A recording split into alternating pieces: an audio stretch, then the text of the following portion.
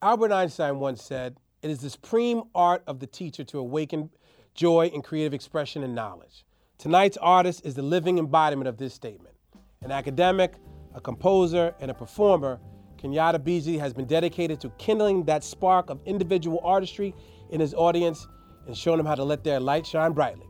After years behind the scenes recording and performing with some of popular music's top acts, he's here tonight to give us a taste of his new music and band. I'm your host, Wes Jackson, and stay right here because in the next hour, we're gonna bring you a copious demonstration of musical capacity right here on B-Side.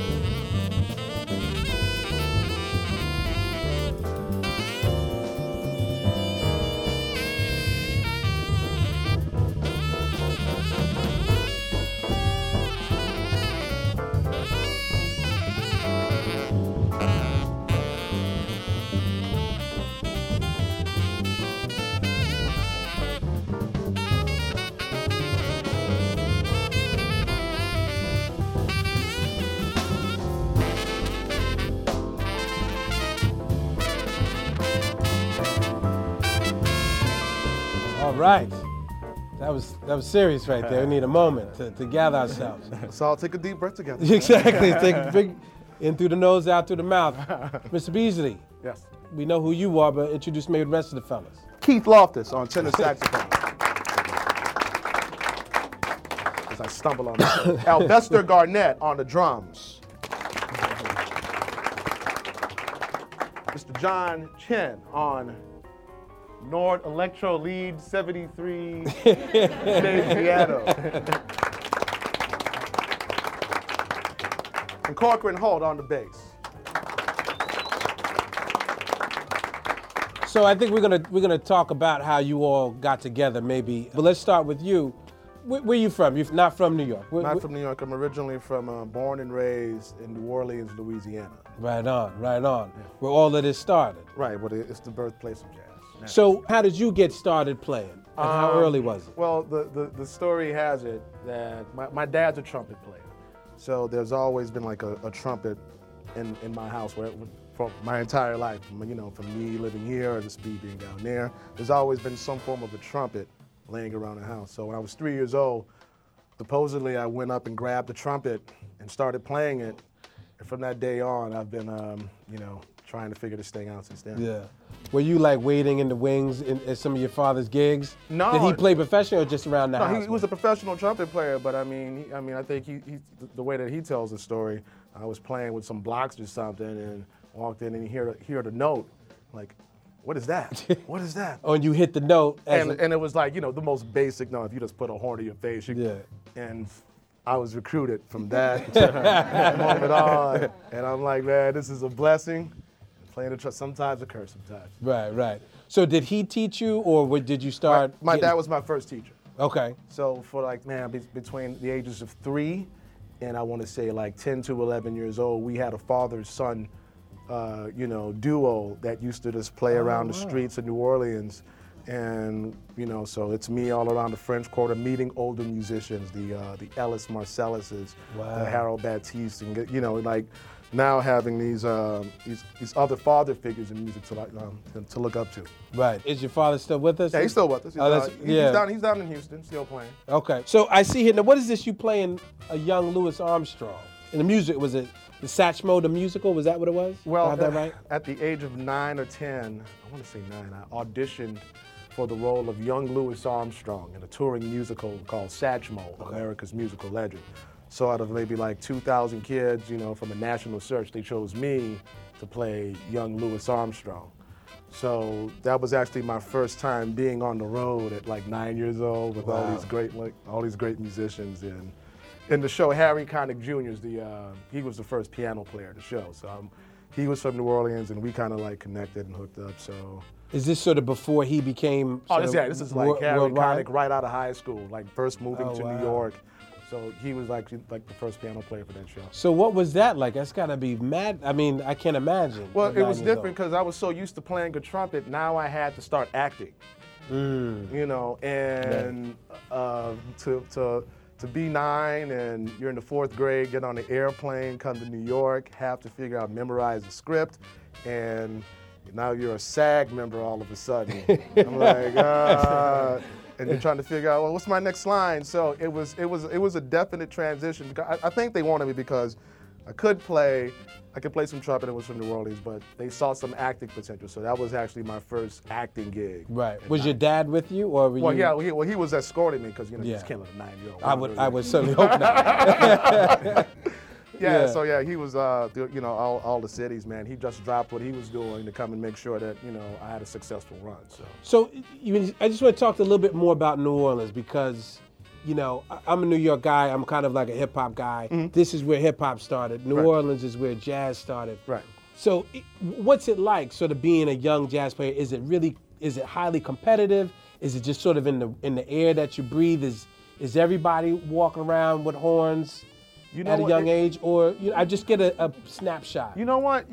Everything you said is true. They're just kids with instruments. Yeah. So, like, for example, when I was in high school, I used to take public transportation to school. So you get off the bus, and you would just see kids with like a tenor saxophone with no case, just walking down the street. And it was weird. It was weird because it was common just to see some guy with a snare drum.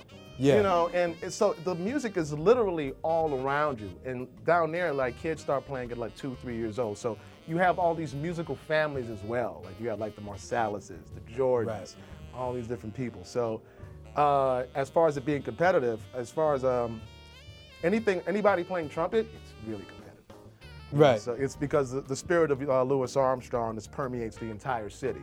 So as soon as you get off the airplane, you can just kind of feel like, is that Louis Armstrong? And actually, I think that's the first thing you see when you get off at the airport. There's a big mural of Louis Armstrong, like like as like this angel in the wings looking over everybody in jazz. Yeah, it's so beautiful to keep your legacy. But real quick, your high school, was it New Orleans Center of Creative Arts? The New Orleans Center for Creative Arts. It's the same high school that, that Wendell Pierce went to. Okay. It's basically LaGuardia, the LaGuardia Performing Arts, but it's in New Orleans. Right. So it really got famous because the first students were Ellis and Bradford Marcellus. The very first. Right, because their dad, Ellis Marcellus, was the teacher there. Okay, gotcha. So it was became Whidden, Bradford, Terrence Blanchard, Wow. Donald Harrison, and Nicholas Payton, and all these, like, right now it's like Trombone Shorty. Okay. Like, so we have all those graduates that have kind of like, we run the world.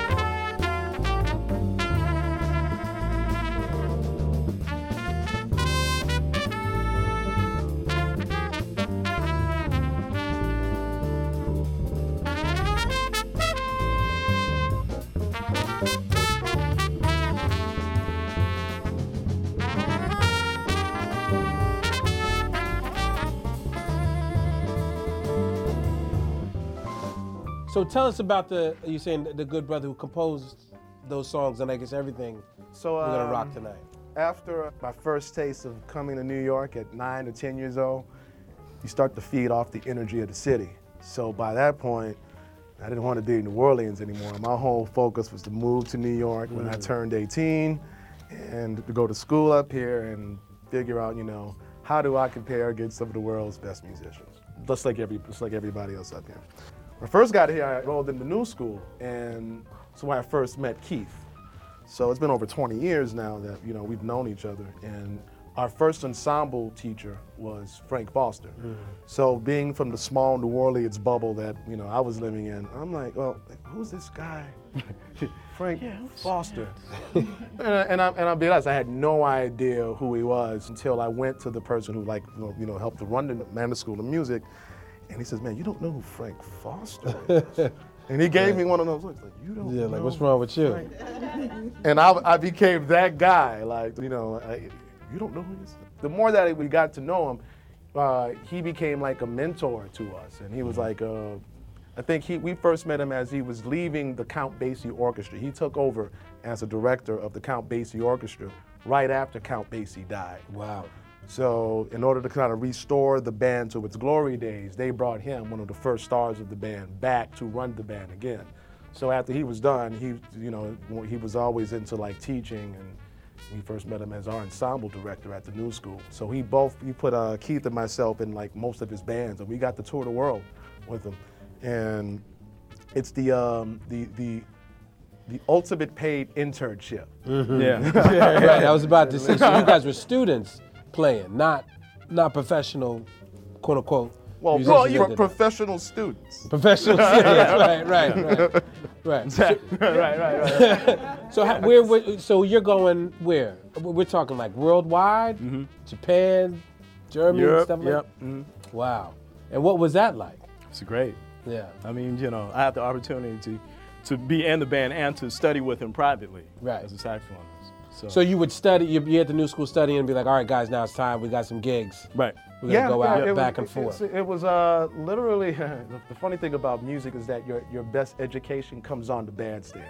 Right. Not really in the classroom. We can talk it over as much as we want, but eventually we have to execute those ideas, So being with him, we got to be with all like the great New York musicians. A lot of guys who, people don't really talk about. Because, in jazz, there are only a certain few stars because it is a niche music. Right. So even guys like Frank Foster, they'll get overlooked by jazz history, no matter what their contributions actually were. But being, for me playing with Frank Foster, man, I got to play with George Benson, play with, Clark Terry, John Faddis, all of these jazz superstars, and me being like 20 years old, I'm like, whoa. Right. So, without him, man, it's like, that was really my introduction into like the real musicians of New York City. Right. So are these songs when did the songs that we're listening to tonight, when did he write those? For new, or these? Oh, these are all those songs. Frank passed away in 2011. Okay. And the reason I did this record, I was originally teaching at Ohio State University, and ironically, he actually helped me by writing my recommendation letter, for the gig. So once they saw, Frank Foster put his name on this, it was like, right this way. Right.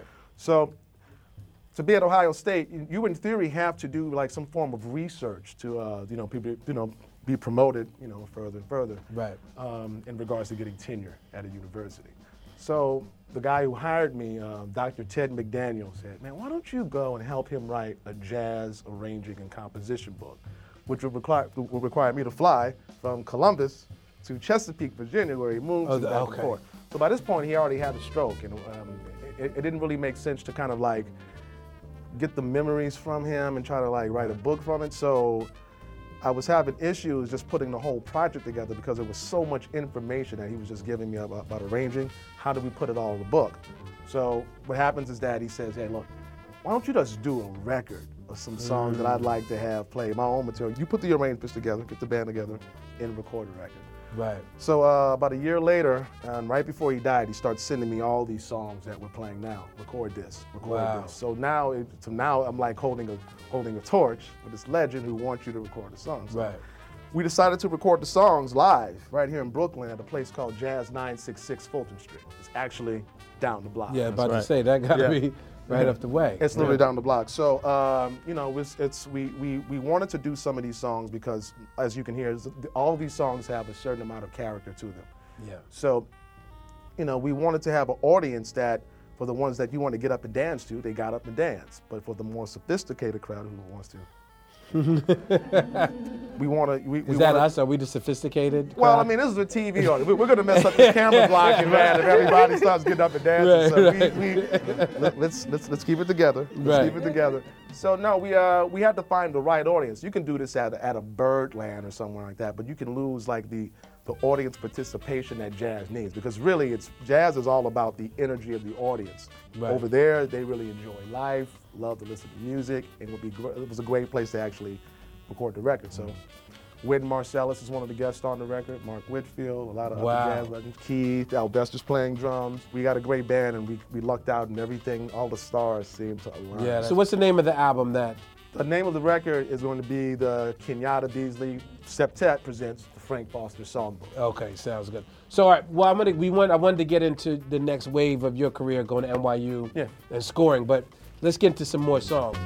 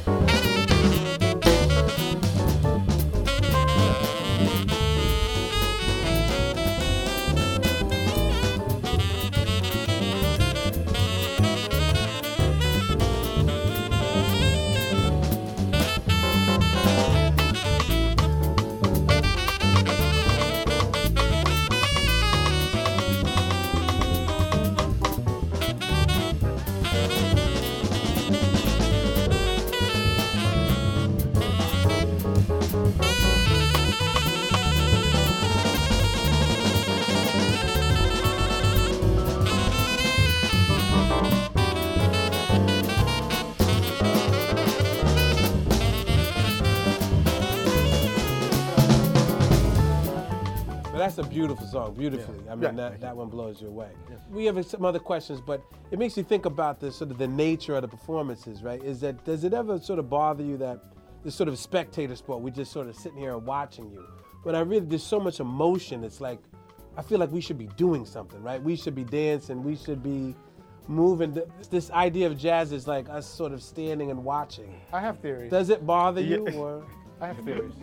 Briefly, because we do want to get to the rest of the song. Well, that's a whole thesis at Ohio State right there. All right. Jazz is really a celebratory music by nature, all right? Coming from New Orleans, really supposed to be something where it's audience participation, people up and dancing, people contributing to the music. So, I mean, really, that's what I was saying before. Like, when you have an active crowd who feels like they're part of the band, it's almost like this osmosis, this relationship to both sides. And I'm used to people getting up, yelling, screaming, celebrating, letting you know how they feel. Hey, man, you need a drink? You need a drink? Exactly. All right, blah, blah, blah. And it's used, I mean, in New Orleans, you got to keep in mind, it's a very festive thing, even when the person dies. Right. That they're buried, and then on their way back from the cemetery, we having a party again to actually celebrate your life. Right. So, I mean, really, that's what I'm so used to jazz being that way, to be in New York and have it to be where it's in this. Oh yeah. Right. So that's when it changes. It changes when it comes up here. It's a little bit more big business. As the music moved north, it got a little more, sophisticated. Yeah. And it became like, I guess, a European-based thing where it's like you're going to the opera, classical music, and you sit and you observe it that way. But to me, man, look, if you feel it, tap your foot. Get up and dance. Let's make some noise. But you can't do that in every establishment, obviously. Right. Well, there's even laws against that in some places. Well, yeah. Where you can't even dance. Yeah. So I mean, that's how I actually feel about, jazz. It's really audience involvement, man. They're part of the band too. So. Right. Because that's why I just feel, you could feel the emotion. Right. Absolutely. And I feel almost awkward not participating and y'all talking to each other. I don't know, you go into another space. He's talking to somebody, and it's beautiful, right? And all the silent communication you guys are living and breathing, regardless of where usually we on are. the bandstand is me just screaming directions. Hey, B, no, B. Is that normally how it is? Yeah. I think it's beautiful, but everybody's moving in a sort of It's right. You are conducting the orchestra. It's all as one sort of movement. Right. But let's just get back to it. So you come back up in here because I want to talk a little bit about your career scoring films, right? Because then after you go to New School, you go to NYU. Is this before you get the job at Ohio State? This is, everything about me teaching is relatively new. I want to say like starting in 2009, a few years ago. But I did like a year and a half on the road with Lauryn Hill. So that was right around the time she released the record, The Miseducation of Lauryn Hill. Okay. I actually had the opportunity to actually work with her and the Fugees for a brief period of time before they dissolved. And so she brought some of the same members of the horn section to work with her band for the Miseducation tour. You know, once you start seeing the difference between like hip hop and jazz, you're like, wait a second, these hip hop guys got some money. Is that the difference? I was about to, what is it? So you start to kind of like lean in that direction and like, you know what, yeah, let me. Those session gigs get a little. Yeah, look, you start, the session gigs are a little bit different. I mean, because, you know, you got to keep in mind, like I said, jazz is a very niche music. It's very sophisticated music, you know, and hip hop, oh man, that's like, you know, right now it's for the people. So at that point we were, that's when like Bad Boy was just like starting out. I mean, when I moved to Brooklyn, I used to live on Washington and Gates, and I used to see Biggie all the time. Yeah, I live right near there. Yeah, St. James and that area. So you would see, it's like I'm playing jazz and doing these hip hop gigs and everything, you know, starts to work together. So after that, you start to understand that being a musician, and that's for all of us, we always need to find ways to diversify our portfolio as far as how we're going to make income. Because sometimes you might have a really great year. Sometimes you might have a bad year. Yeah. So I started to get off into like this production. And I had a roommate, Derek Prosper, who was I'm getting to the film scoring stuff. Take your time, brother. It's your work. No, so he actually, that was my first taste of doing music production and making beats. So he was an A&R for G Unit Records. So I'm figuring out how to copy hip hop stuff and like, you know, coming up with beats and stuff as just another way just to make some more money. And, you know, but, you know, I have a genuine affection for hip hop as it is. So as that begins to progress, I remember talking to Terrence Blanchard, and he was talking about the work that he was doing. And I'm saying, you know what? Film scoring sounds pretty I see.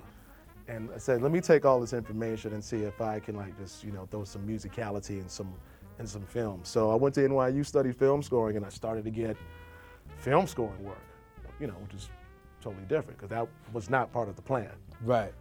So what is it, just before we get into the next song, what was the new skill you had to learn for film scoring? Right. What is the angle? Because I think we all know what it is, but then we don't know what it is. Well, so what is it? Coming from a jazz background, as you guys can already hear, there's a lot of notes involved sometimes. Right. In film, it's not about your notes. It's all about creating an atmosphere and mood that's really just another character that's being used to support the moving, you know, the moving images on the screen. Right. Not really about your musicianship. It's not really about how great you do things. You're now learning how to be the person in the background to give support to something else. And I was totally fine doing that. Like, okay, I mean, because I always wanted to be like, to a certain point, like more of a behind the scenes kind of person, you know. So that's, you know, right. That's important.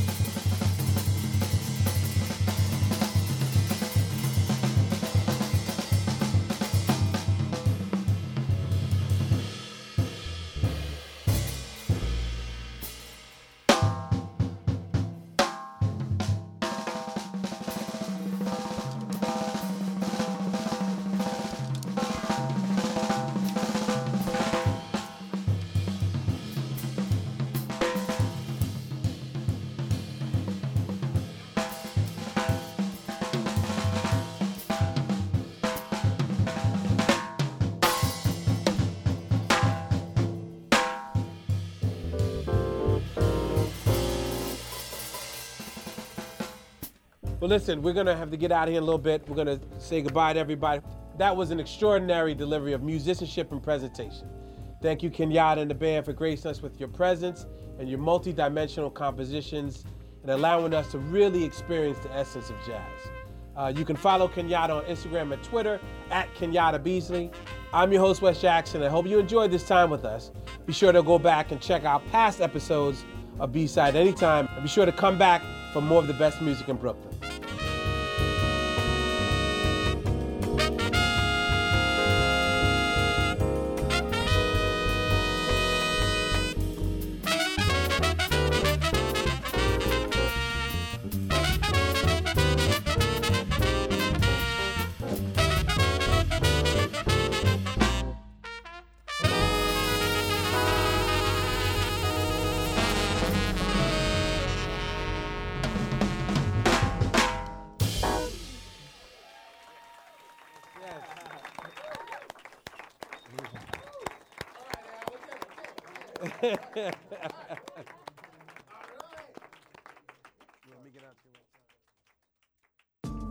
The B-Side Podcast is produced by Charlie Hoxie, Keisha Cole, Ro Johnson, and Sasha Matthias. Recorded by Onel Mulet and edited by Kyrell Palmer.